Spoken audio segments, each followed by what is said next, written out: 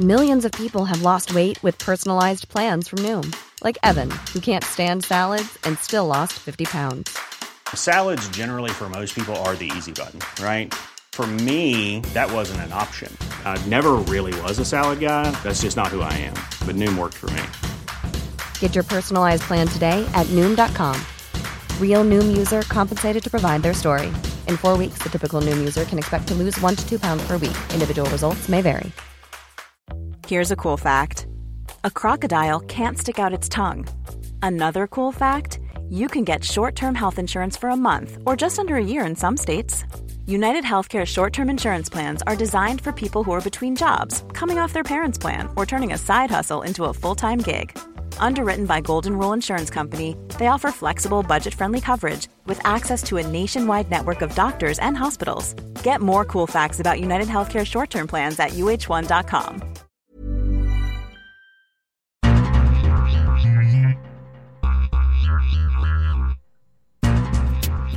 Hello and welcome to the midweek edition of the World Soccer Talk podcast.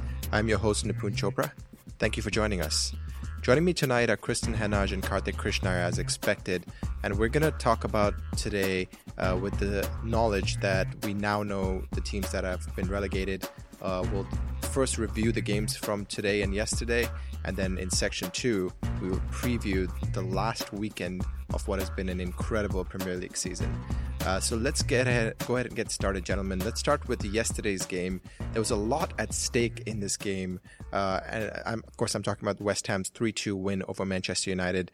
But when we were previewing this game, we talked about how we hoped that Manchester United would come out of the blocks hard. But Karthik, arguably what happened before the game in terms of the bus being attacked and things of that nature may or may not have taken the seals out of Manchester United.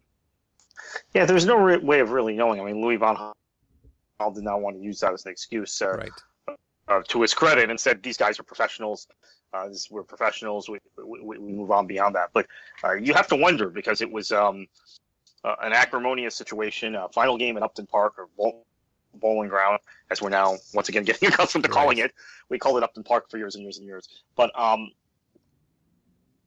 I guess there was a really kind of a frenzied atmosphere, a more heightened kind of a frenzy around the match. And then with the Manchester United coach arriving late, we saw some very ugly scenes. I think it was very disappointing of David Sullivan to come out after the match and blame Manchester United for being late to the ground. We know they've had this problem before when they've stayed near Trafalgar Square and have bused to North London to White Hart Lane. Mm-hmm. Now they're going to East London to Upton Park. But to make that claim and not acknowledge until 12, 18 hours later after the fact that, oh, yes, we have some fans that acted out of school and they're going to face lifetime bans if we identify who they are. But the initial West Ham reaction was, hey, Manchester United, their coach shouldn't have arrived late. Right. So I think it certainly did affect Manchester United. It might have affected West Ham too, though. They're ready. Their players are all fired up, ready to go for this special occasion, final game at the Bowling Ground, and they're ready to kick at 45 past 7 local time, and they don't end up kicking off till 8:30. So it might have affected both teams. Yeah, it's an interesting one from my perspective. I think it somehow managed to fire up the West Ham team, whereas it kind of force United back into their shell, or maybe, as you said, we'll never know, because honestly, what we have seen from Manchester United is that every time they're put under pressure, they kind of shrivel all of this season, and I think that's what happened. And Chris, one player that struggled in particular was Daley Blind. Daley Blind, of course, known to have played left back, an overlapping left fullback, center midfield. At the start of the season, because of injury issues in preseason, actually was converted to one of 3 center backs. At the time Van Gaal was playing a 3-5-2. Over the season was converted to one of a 2-back with a flat back 4 with 2 central defenders with him and Smalling. And there have been a few games where he has struggled, and this one will go down as one of his most ineffective at center back. But his position was very poor. That was what I noticed. Is that, again, and I had this debate with Jimmy Conrad a little bit. Someone who knows more about defending than I do. to me, it pointed to someone who wasn't confident in the defensive structure around him, because his instinct, was always to drop back and to give himself an extra few yards, perhaps to try and sweep up, to try and cover. Mm-hmm. I think what you can say about him is he's not a centre-back. Right. He's very good on the ball. I think he retains it in those kind of difficult moments where a defender's chasing him with his kind of chasing him with him facing his own goal. But again, there's nothing convincing about what he's doing. It does feel like a very awkward fit. I think what you could say about Daley Blind is that he had troubles at Ajax. He was not as fondly thought of at the start of his Ajax career as he was at the end. There was a lot of calls of nepotism and the fact that he was only there for his father's name and that kind of thing. So I don't think this will crumble him mentally. I think what you have to do is, though, you have to really just assess that squad and start to actually plug holes and define where you want players to play. This is something that I think Owen Hargreaves struggled with. Right. The notion that he could play a variety of different positions. And it was actually used as one of the circumstances for why he didn't have more England caps, was he was too versatile, which sounds such a bizarre thing to say for football. But I think for Daley Blind, he needs to undergo a similar sort of process that Hargreaves did, where he nails down a position and that is his position, and that bar emergencies or crises, he's not used anywhere else. Yeah, I have some sympathy for Daley Blind, I must admit. I think out of all the games he has played at centre back, which have been quite a few this season, I think he's succeeded and done well in almost all of them. But the ones that he hasn't have stuck out in my mind with the commonalities that he's been bullied off the ball. The first example being the opening fixture against Gomes, a fixture against Arsenal, this fixture against Carroll. And I think that's something that Louis van Gaal will be looking at. But at the end of the day, I put the blame on Louis van Gaal. And Kartik, I want to bring you in here. When we were previewing the game, we were talking about how if United doesn't get the 3 points, a 3 points that would have pretty much guaranteed that they would have ended up with top 4, we have to seriously question the motivational and tactical influence of Louis van Gaal. And where do you stand on that now? Well, I mean, as a season as a whole, I don't think we need to do that for this match. This was an exceptionally tough match. If you look at, if you take a mini league of the top 6 teams in the league, and you do a table of them within one another, West Ham had 25 points against the other top 7 teams in the league, top 6 teams, top 7 teams, I guess it is. Manchester City, for example, had 7 points. So this is a good team. You're playing away from home in that atmosphere. Final game at their hallowed ground where they've been for over a century. Yeah, I think it was going to be very difficult. So I don't want to take anything away from this match. But over the course of the season, I think the big issue with Louis van Gaal has been he has not been able to get consistently great efforts out of the highest price players in the Manchester United squad. Now, Anthony Martial is still a young player, right, and he played well again in this match, but he had a massive dip in form. Memphis Depay, we don't need to get back into it. Everything Chris said on the last show, I associate myself with and agree with, and I think that's another failure on his part. Wayne Rooney was hit or miss. Juan Mata was hit or miss. He did do well with a lot of the young players. So I think certainly Rashford turned out to be a revelation. Jesse Lingard, for the first time after being loaned out however many times and seemingly discarded, finding a role in the team. Bothwick Jackson finding a role in the team. So there have been some positives, but it might be too little, too late for Van Gaal. The team looked more solidified these last few weeks, I have to say. It's up to the United board on what they want to do. Do they risk bringing in a Mourinho, or do they go in another direction with a calmer, more thoughtful, long-term solution? Now, if they do bring in Mourinho in the situation where the Premier League is very topsy-turvy at the top, maybe he wins the title next year, adding just a couple parts to this team. But then, what happens afterwards is probably not worthwhile if you're Manchester United. Yeah, look, Manchester United has – I don't want to get too deep into this, Nipun, but I'll just end on this. For those who weren't listening earlier in the season, we've had this discussion or have written the articles about it that I've written about this topic. Manchester United has a definitive global brand that Chelsea did not have. Now, this might sound disrespectful to Chelsea, but for Chelsea, which has a different image and a different persona to their club, it's okay to have Jose Mourinho as your manager. For Manchester United, I'm not sure it fits the image that the club is so carefully and thoughtfully cultivated over the course of the last 20 or 30 years. So I'm not sure he's the fit. And if he isn't, maybe you just stick with Van Gaal for another year. Yeah, it's a difficult one. I think the board has a difficult decision. I think regardless of what they decide, there will be a huge subset of Manchester United supporters that will be disappointed. If Van Gaal leaves and Mourinho comes in, I think a lot of people will be happy, but people like myself will have the same concerns that you do. If Van Gaal stays, people like myself will be disappointed. So it's a damned if you do, damned if you don't situation for the United board and one Ed Woodward. Let's move ahead to a club that we know for sure will not have their manager. It was a very entertaining game between Liverpool and Chelsea. Chris, breathless start to the game, end to end, lots of chances. And what I found interesting looking at obviously there was not much to look at in terms of the importance of this game, but what I did find interesting was I thought Liverpool played what I believe will be their starting 11 a week from today. They did, and I think the thing that jumped out to me about this game was Eden Hazard's goal, because again, you would not think that he's had an atrocious season given the way he's played in that Tottenham game and then tonight, because again, the goal against Liverpool was everything that you think is brilliant about Eden Hazard in terms of his close control and his dribbling ability, and his ability to slice through the lines is more important, and I think that's one of the big things that Chelsea have missed. Again, at this point, Chelsea are playing for their own personal pride. It's a difficult situation for them because, again, the manager isn't in yet. They've also got, if you assume everybody has to come back to the club who's out on loan, a vast squad, and I mean a vast squad, to then sieve through, and work out who's staying, who goes back out on loan, who's being sold permanently. It's going to be a heck of a job for them over the summer.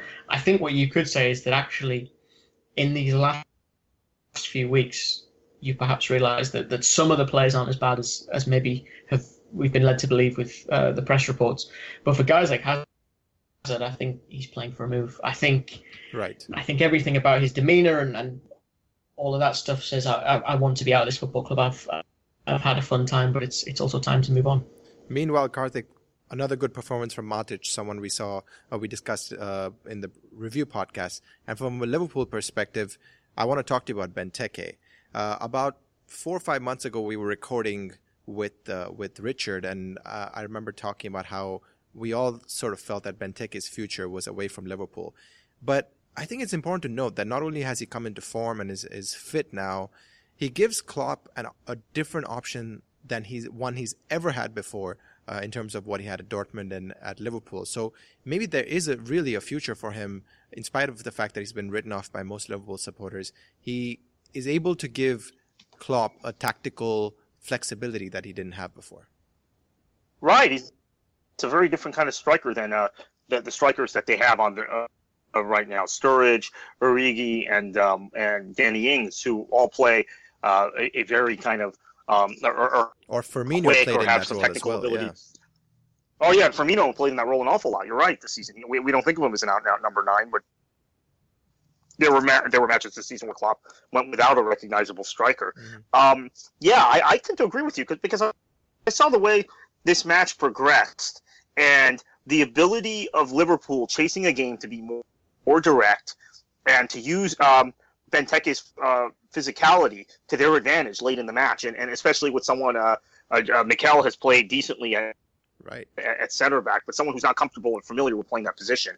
Unfortunately, doesn't speak very highly of the young American Matt Miazga that Mikel is getting the start at center back. That's Heating's philosophy with this whole thing. I think Benteke certainly gives them another option, and Klopp has to think about this. It again depends on who they bring in. I think Klopp is very happy with Origi, and he's going to keep him. Sturridge, what to do with Sturridge, because when he's fit, he's one of the most unplayable players in English football, right? If you're a defender, sure. But his fitness is a serious issue, and they've got Danny Ings coming back, so maybe they won't buy a striker this summer. In which case, maybe you do keep Benteke because he's very different than the other three guys I just mentioned. Yeah, it'd probably depend on how he does at the Euros as well. If he has a good Euros, I guarantee Liverpool will keep him. And if he doesn't, maybe there'll be a little. But it's the same deal. It might be the same deal as at Liverpool. Origi is probably right. Going to keep him out of the lineup at the Euros if Origi's fit. I sense he'll start. And of course, Lukaku. Yeah. Right. So good points, and we'll definitely talk about Liverpool in more detail next week after their Europa League final. Let's talk about the other two games. The one that had more importance to the relegation battle, Chris, was Sunderland's comfortable win over Everton. Goals coming from Van Aanholt. And of course, Kone as well. So the Van Aanholt thing I think is interesting. Before the summer, as the signings that were made by Allardyce in January, he really was their most impressive attacking outlet, even though he was coming off from a left back most of the time. Another good goal, an important performance from them, and it guarantees yet another season of Premier League football. Yeah, well, if you talk to most Sunderland fans, they'll tell you there's nothing wrong with Patrick Van Aanholt's attacking. It tends to be. Sounds like the story of both their fullbacks. Yeah, in many ways. I think what you saw tonight was a Sunderland team who were motivated, organised, really up for securing this now and not needing the final day of the season, against a team in Everton who are just the antithesis, just could not care in the slightest, that are so bereft of kind of anything resembling motivation that they were just bowled over. And I think, again, everyone is pointing to what this means for Martinez. I'm inclined to think similar, that if he can't motivate them at all at this point and they look so abject, you have to question how long his tenure at that football club will last. I think what you can say about Sunderland is a few things, is that, again, Sam Allardyce has done a solid job. The notion that he's done a sensational job, I'm not fully convinced of, because, again, you had a Norwich team there who I think for the most part is a championship team, and a Newcastle team that was given to Rafa Benitez outside of a transfer window with 10 games to go. So that it's more a case of essentially standing on top of the really weak opponents than actually hauling yourself out of it. I think what you have to say for the long-term vision of Sunderland is this has to be a changing point for them. This has to be a turning point for them, because so often, whether it be derby games or survival or whatever you want to talk about, when they've succeeded in something and done something brilliant, the next step has always been a misstep for them.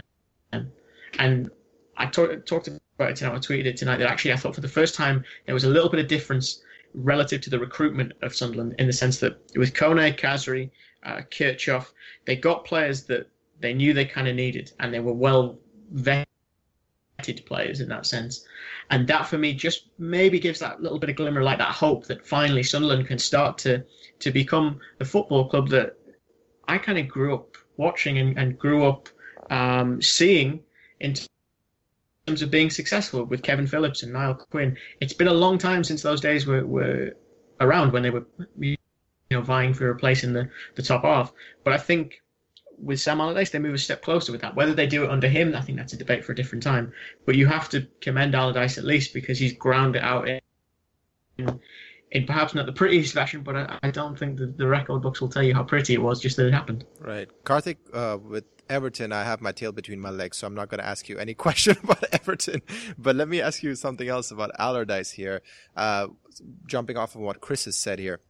With Allardyce, with his managerial history, he has had these exceptional escapes from relegation battles, but has not been able to take the next step. And with what Chris has said, with the fact that Sunderland themselves have struggled to take the next step, can you see Allardyce? Do you think Allardyce will be at the club come January 2017?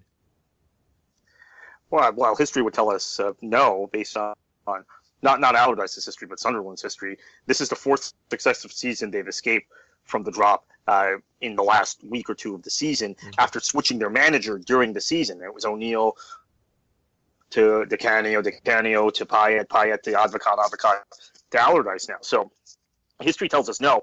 I do agree with Chris, though, and I've wrote an article about this a while back, which was going to make me look pretty bad if Newcastle had stayed up, because at the time Rafa wasn't managing Newcastle. And I have to say, if Newcastle had brought in Rafa, let's say 3 weeks earlier, we might not be having this conversation. You know, we might not be lauding Big Sam again, because I think there is a fundamental shift in the way Newcastle was approaching each match, and a safety-first approach, but a more of a team unity, a team harmony that Rafa was building. He just didn't have enough time.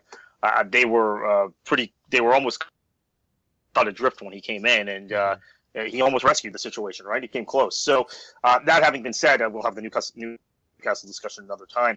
I think the 3 players, Dom and Doy is the 4th, and he's only on loan.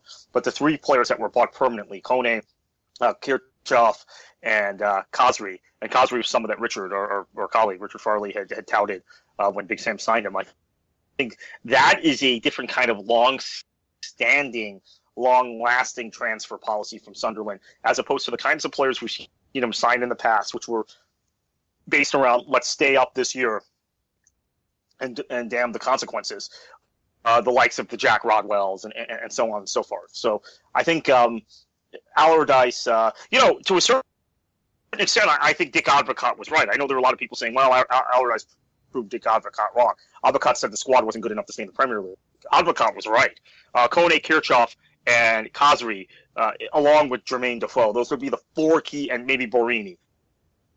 Those 5 guys really were the keys to keeping them in the Premier League. 3 of them were brought in January. Mm-hmm. Finally, we'll go ahead and switch to the final game we're going to review today. Norwich beating Watford comfortably. And Chris, we have to start with the question, where was this performance for the last month? Where was this performance last week when they needed to beat and probably should have beat Manchester United?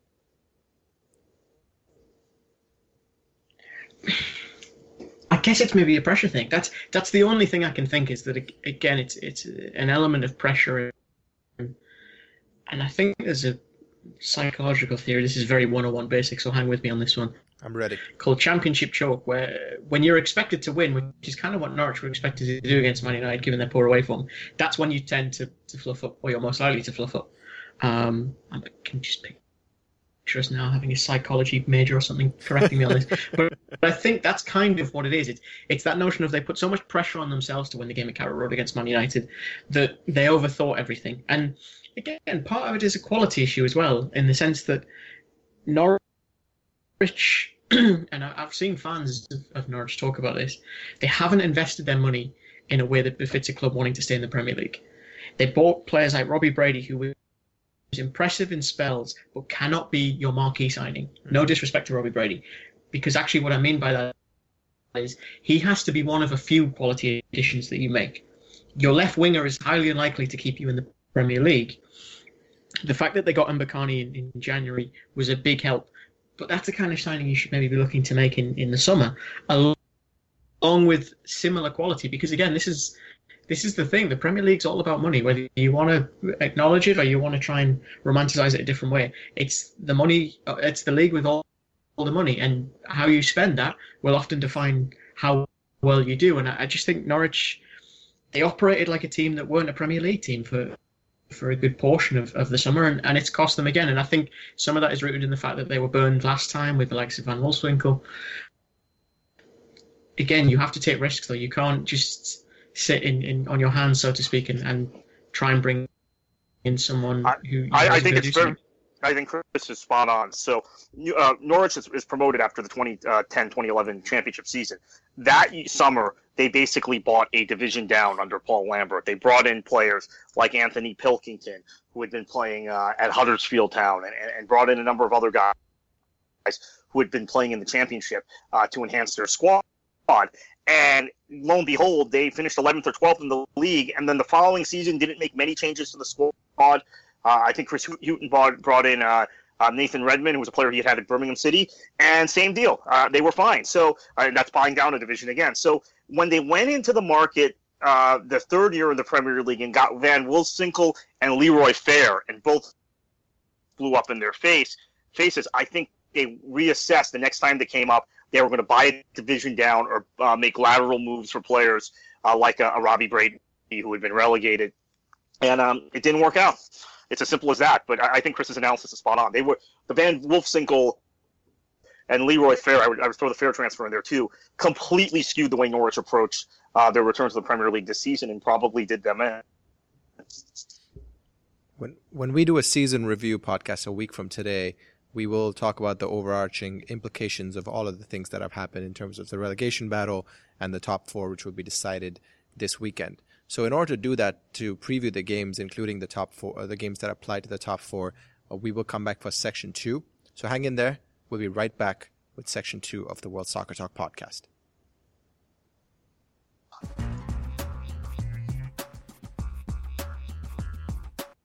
All the games this weekend start at 10 a.m. Eastern Time on Sunday, and we will go through all of them and tell you which ones you should be watching. Well, the two that have the biggest implications right now are the games between Swansea, Manchester City, and Manchester United versus Bournemouth. So, Karthik, let's start with the Swansea versus Manchester City game. Swansea in a really good run of form, and let's set up what the scenario is here. If Manchester City wins or draws, they'll get top four. If they draw, they equal on points, but their goal difference is far superior. If they lose and Manchester United wins, Manchester United gets fourth. So this is a difficult game for Manchester City. As I said, Swansea are in good form. What do you expect to happen here?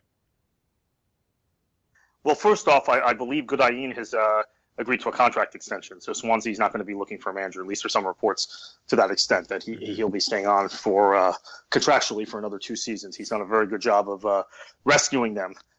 They were in a very, very bad spot when he took over from Gary Monk, or when he took over after they had kind of bumbled and stumbled to find a manager for some time. So Swansea staying in the division, actually have an opportunity to finish 10th or 11th in the league. Who would have thought that when Francisco Gudaian came in? So that good finish to the season. They're in very good form, as you stated. So I think this is a difficult game for Manchester City. Manchester City has a very poor record on the South Coast against Southampton, Swansea, and the season Cardiff was up in the Premier League.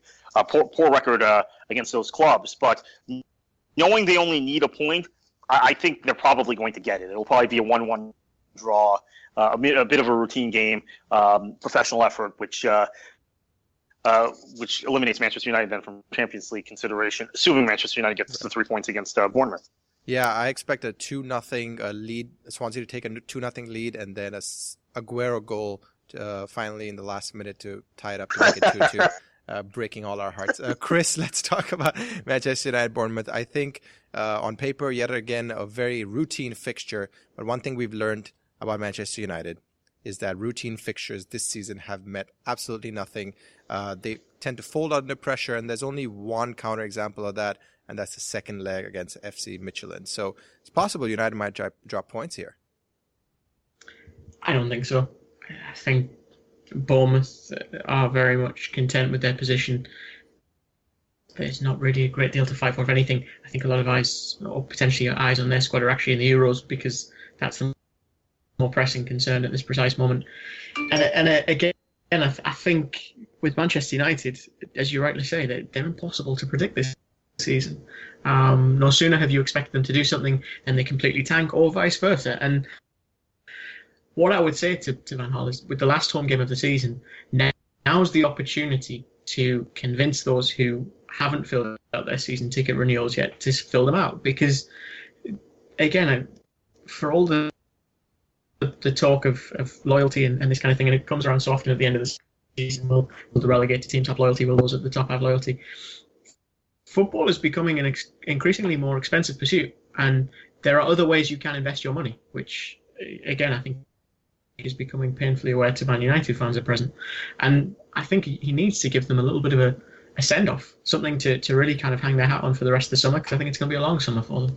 Yeah, they do have the FA Cup to look forward to, but your point is well taken, especially with the game being at Old Trafford. One manager that this could be this could be the last game for, Karthik, something that you've been talking about for 6 to 8 months, maybe, no, actually much longer than that, is Roberto Martinez. Everton plays Norwich at home. Everton have been horrendous for the last month or so, even worse than they were earlier on. Just hemorrhaging goals as if it's literally their job now. Norwich, although they have been relegated on the back of a good result today, how do you see this playing out?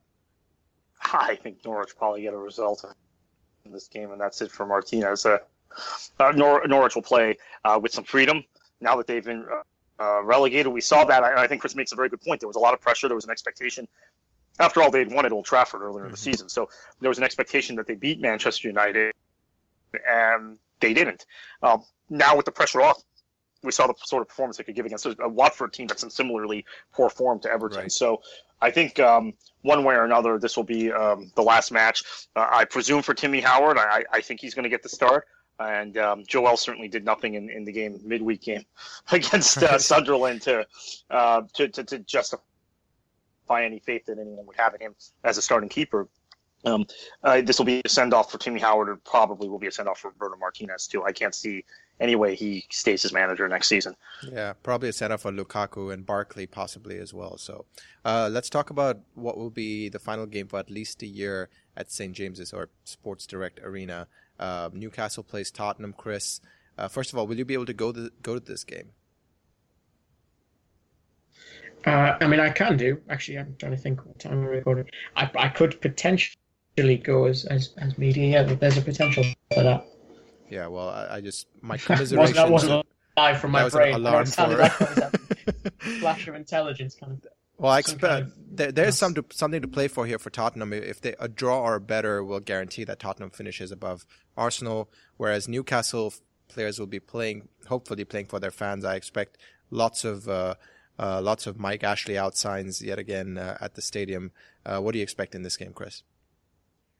Well, that's the funny thing. I think it goes one of two ways, potentially. Either you get vitriol from the stands aimed directly at the owner, and Lee Charnley, who I think for those outside of the northeastern England, he's very much the man to blame because he was the man appointed to oversee the football club. So Ashley kind of removed himself. It's not to say that he's not bereft of blame. He has a lot of blame because he hired the monkey to play with the organ grinder. I think what I would say is that this is where it sits on such a fine line. It could have that vitriol. You could also have essentially 90 minutes of organised pleas from Newcastle fans for Rafa Benitez to stay, because consistently all I've seen from Newcastle fans, maybe the last 7 to 10 days, even more so in the days leading up to the game between Sunderland and Everton, is that if Rafa goes, there's nothing to hold on to. There's no kind of glimmer, because as few games as he had to work with the club, he's turned them around quite significantly as a football team. He's also, I think, given them a sense that they're in safe hands. Even though they've been relegated, I acknowledge that completely. But the vibe and the sort of mood around the club changed quite significantly while he's been there. Mm-hmm. And I think the fact that, again, you've had stories, whether they've come from Rafa, whether they've come from Mike Ashley's own PR people, saying that he would consider it, saying that he's been a little bit bowled over by the support he's received. That's why I think you could see a really strong and almost emotional kind of call for him to stay. And like I say, there's no other word to use. It will be begging, because at this point, he's the only positive for them to really anchor their emotions in. Southampton at home against Palace, Karthik. We know Southampton's been in really good form of late. They're still trying to fight for a European spot. They're scoring goals for fun. Mane has been in form, as has Tadic. And we know Palace struggles away from home. So I think Southampton firm favorites in this game, maybe even a 3-0. Yeah, Palace has played a little bit better. I mean, it's a relative term. A little bit better of late. In that they haven't lost 35 games in a row. Yeah, but when Southampton is in one of these moods, they tend to steamroll teams, don't they? And I think they're there now. They're back to steamrolling people. So yeah, I'll go with a 3-0 also. That sounds about right. And I have to say, it's quite an accomplishment for a player, Asado Mane. We don't know where he's going to be next season. At Man United, Man City, they're going to come in for him again. He scored double-digit Premier League goals 2 successive years playing as a winger, or playing in kind of a hybrid winger attacking midfield position. That's quite an accomplishment. That's a great return for a player playing in that position, because, as Chris rightly noted earlier in the show, you don't stave off relegation or win a Premier League or what have you because you sign a winger. In the case of Robbie Brady, and that was my attitude towards Mane also. But he's had a pretty incredible goal return for a player playing out there. Speaking of incredible goal returns, Watford against Sunderland. Watford with two strikers that had a good goal return in the first half of the season. Sunderland with Defoe, who's had a very good, terrific second half of the season. This game doesn't mean much now, Chris, in terms of the fact that Sunderland has secured Premier League status. But given the form Watford are in, and given the form Sunderland are in, Sunderland firm favourites in this game. Would you agree? I mean, possibly. I can almost see the squad turning up in flip-flops and open cans of beer, to be honest, because, again, they have nothing to play for in that sense. They're completely safe. And I imagine a bit similar to like those Leicester players who won the title. Because, in fairness, Jan Kirchhoff did actually say it was like winning a title, which, again, funny thing to say, but I guess that's probably as close as you can compare it. They've got nothing to play for, so kind of I imagine they will be on one hell of a party, ironically, likely in Newcastle, for the next few days until the end of the weekend, and then they turn up and just see out the 90 minutes. And Watford, in fairness, are in a similar position. I think if you're wanting to watch a final game of the season, maybe give that one a miss, because I don't think it will be the most exciting, personally. I think that's fair. Karthik, Stoke plays West Ham. We heard reports that Charlie Adam has been suspended by the club for an apparent leg-breaking tackle in training. But even though West Ham are playing well on the back of this result against United and could finish as high as 5th if they win, I have a feeling somehow that Stoke is going to show up with the kind of football that Hughes wants them to play, and they'll end up winning a 3-2 here. Well, it's hard to see that many goals between these two teams, but the Charlie Adam thing is interesting. A tad bit ironic for me, because on Friday I was at the press conference where Orlando City and Stoke City formalized their partnership. There's been a relationship the whole time, right? But formalized a partnership between the MLS club and the Premier League club. Mm-hmm. And my question, I didn't ask Phil Rollins this directly, but was asking other media was, do you think maybe we could see Charlie Adam in Major League Soccer, see him in Orlando? And it turns out there's a stronger likelihood of that after this. Stoke had played very poorly down the stretch, and West Ham really have not a whole lot to play for because of the tiebreaker situation in England. But I think they want to finish on a high note. I'll say a draw here. All right. Chelsea versus Leicester City, Chris. It's the old champions against the new champions. A game that hopefully will be remembered in terms of the fact that it was a passing of the baton between two clubs that we never thought the baton would be passed across from. Based on recent games, Chelsea is much improved, as you talked about. In particular, Eden Hazard has been terrific in the last 2 or 3 games. It should be an entertaining game, hopefully one that Premier League neutrals would love to watch out of all the games that have been played. I fancy Chelsea in this game. You?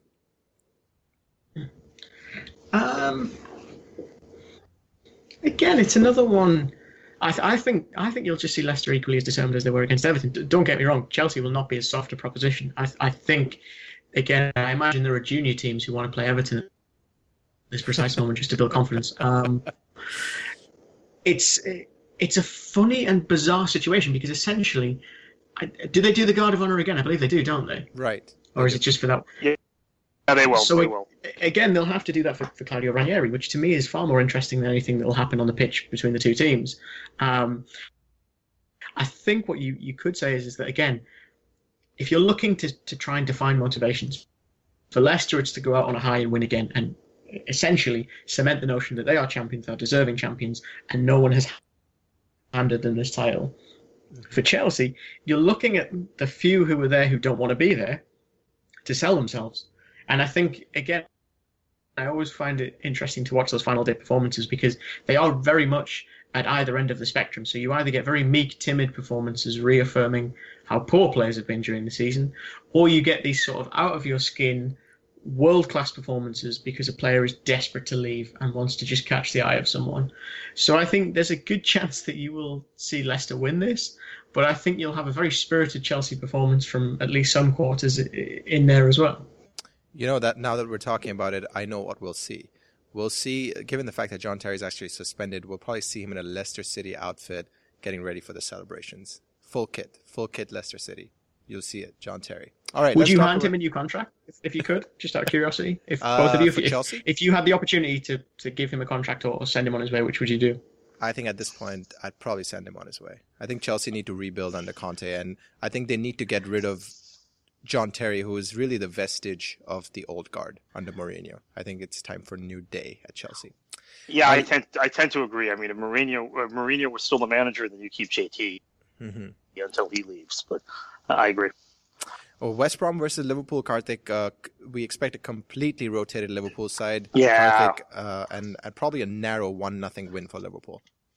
Maybe a narrow 1-0 win for West Brom. I can see them winning this, getting to 45 points. Tony Pulis having his team, at least when we look back in the future, appears like they had been very safe all season, which they basically were. Right. But they've struggled. Once they got to 40 points, they began to struggle. Or once they got to 38 points, Liverpool's going to rotate completely. They have bigger item to worry about on Wednesday night, and that's again a massive day in the new history of Liverpool Football Club, because if they can win the Europa League and add another European trophy to that trophy case, which I know, Nafun, you hate to hear it, it's bigger than any club in England when it comes to continental football, bigger than anyone other than Real Madrid and Milan and maybe Barcelona, comparable to Barcelona, in this era where they've been on the down.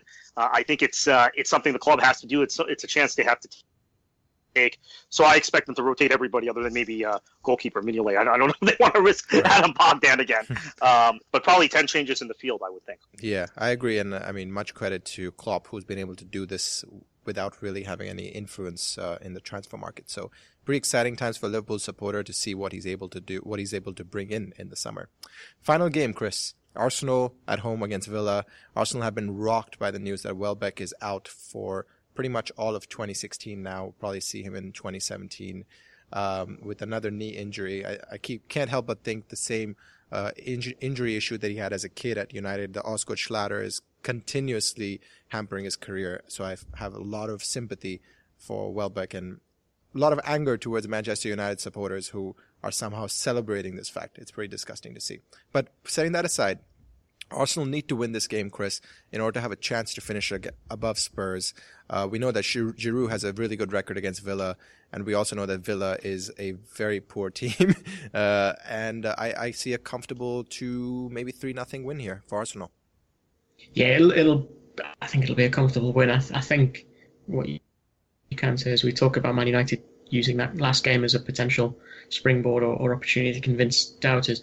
Don't think this is the same for Arsenal, unfortunately, because it's against Aston Villa, who, again, I've seen pencils with more points to them at this precise moment. I think what you can say is that, again, for Arsenal, it seems like it's going to be all change again in the summer. It's going to be, I would imagine, the end of Arsene Wenger's tenure, which is a shame for it to end on the note that it's going to end. Mm-hmm. Because I think hindsight is wonderful in so many ways, and in this regard, you just have to come away thinking he stayed a little bit longer than he should have. Because if you imagine, if he'd gone maybe a few years prior, things would have been totally different. Wow. So you really do believe this is Wenger's last game? I'd be very surprised if it's not, just because of the fact that, again, they haven't achieved what they were supposed to. Not only have they seen a much smaller side overtake them in Leicester City, no disrespect to Leicester, they've also seen their fiercest rivals kind of usurp their position and destroy the idea of mind the gap and all these kind of pre-established theories that they are the biggest team in North London. Actually, if you're pitching the two clubs to a prospective, exciting young talent, I imagine it's a little bit easier to pitch Tottenham at this precise moment because they've got a manager who seems to be able to develop young players. They've got a system that actually seems to work. They're winning big and important games. Admittedly, I think they're only 2 points better off than they were under Villas-Boas in his kind of first full season, which, again, it's that idea of numbers, facts, and truth being all different sort of things. I just think I'm actually. If they don't win, they're going to finish with less points than they did under Villas-Boas that season. Oh, did they? Oh, I thought they were two. I thought they were 2 points above. Okay, well, even still, I think it points to the idea of there being an important difference between the truth and fact. What I think you have to say is that they haven't progressed, and this was their biggest opportunity to win the league because of how many of their rivals, in inverted commas, fell off. The fact that City couldn't put it together, Man United fell off again, Liverpool couldn't put it together. This was their opportunity, and they didn't take it. And that's going to, I think, concern and upset a lot of Arsenal fans because they've seen a team in Leicester do it with marginally less financial clout, and also a lot less in terms of what you would call experienced winners. I don't think they have a huge amount of league title winners in that Leicester squad. So you put those things together, it starts to make the position untenable, I think, for Wenger. Yeah, but I have to say I agree with pretty much everything you said, but I think it's contingent on who Arsenal can bring in, Karthik, because if they're bringing in someone that is an obvious improvement to Wenger, then sure. If it's someone, if it's a Simeone, fair enough. But there are a lot of issues because someone like Simeone probably won't be able to get his style of football out of the current personnel at Arsenal. So who do you go with that is an obvious improvement over Wenger right now? We've said this time and again. I think this is why Liverpool jumped the gun and sacked Brendan Rodgers when they did. There was one obvious guy that could have taken most of these jobs that we keep speculating about, and Liverpool snapped them up. Yeah. That's a very good question. I think Simeone would be the other one, but the style of football is different, completely different than what Wenger had played.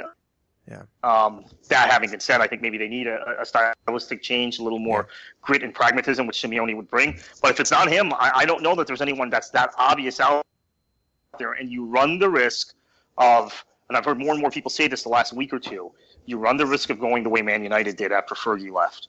So too soon for that, Karthik. Not that Arsenal has achieved in the last 10 years what Ferguson achieved in his final 10 years at Manchester United. It's the fact that his influence permeates through do you run the risk, especially in this more competitive Premier League atmosphere, where we've got Leicester winning the league, where I think West Ham is going to be a force to be reckoned with as they move into the new stadium. Southampton has stabilized as a top half club. Everton should be much better under any other manager. Do you run that risk of not only falling out of the top four, but maybe falling out of the top 6 or 7? Yeah, as you can see, there's a lot more to discuss, and we will be discussing all of those things at the when we come back midweek. When we come back on Sunday. Go ahead, Chris. Sorry, what I would say just quickly is that I don't think Arsenal fans are nearly as, trying to think of the correct word I should be able to give in my profession. I don't think they're that bothered about playing beautiful football at this point. I don't think they're that idealistic. That's the word I was looking for. I don't think they're that idealistic now. I think they just want to win stuff. Because again, and this is something that always comes to the fore when teams are relegated and when teams win stuff. Nobody really remembers how you won stuff or how you stayed up. They just remember that you won stuff and stayed up. Fair enough. That's a good way to end tonight's podcast, guys. We will be back on Sunday to review the final weekend of the Premier League season, and we'll also preview the Europa League final that we've talked about with Liverpool. Until then, on behalf of Christopher Harris, myself, Nipun Chopra, and Kristen Henash, Karthik, enjoy your football.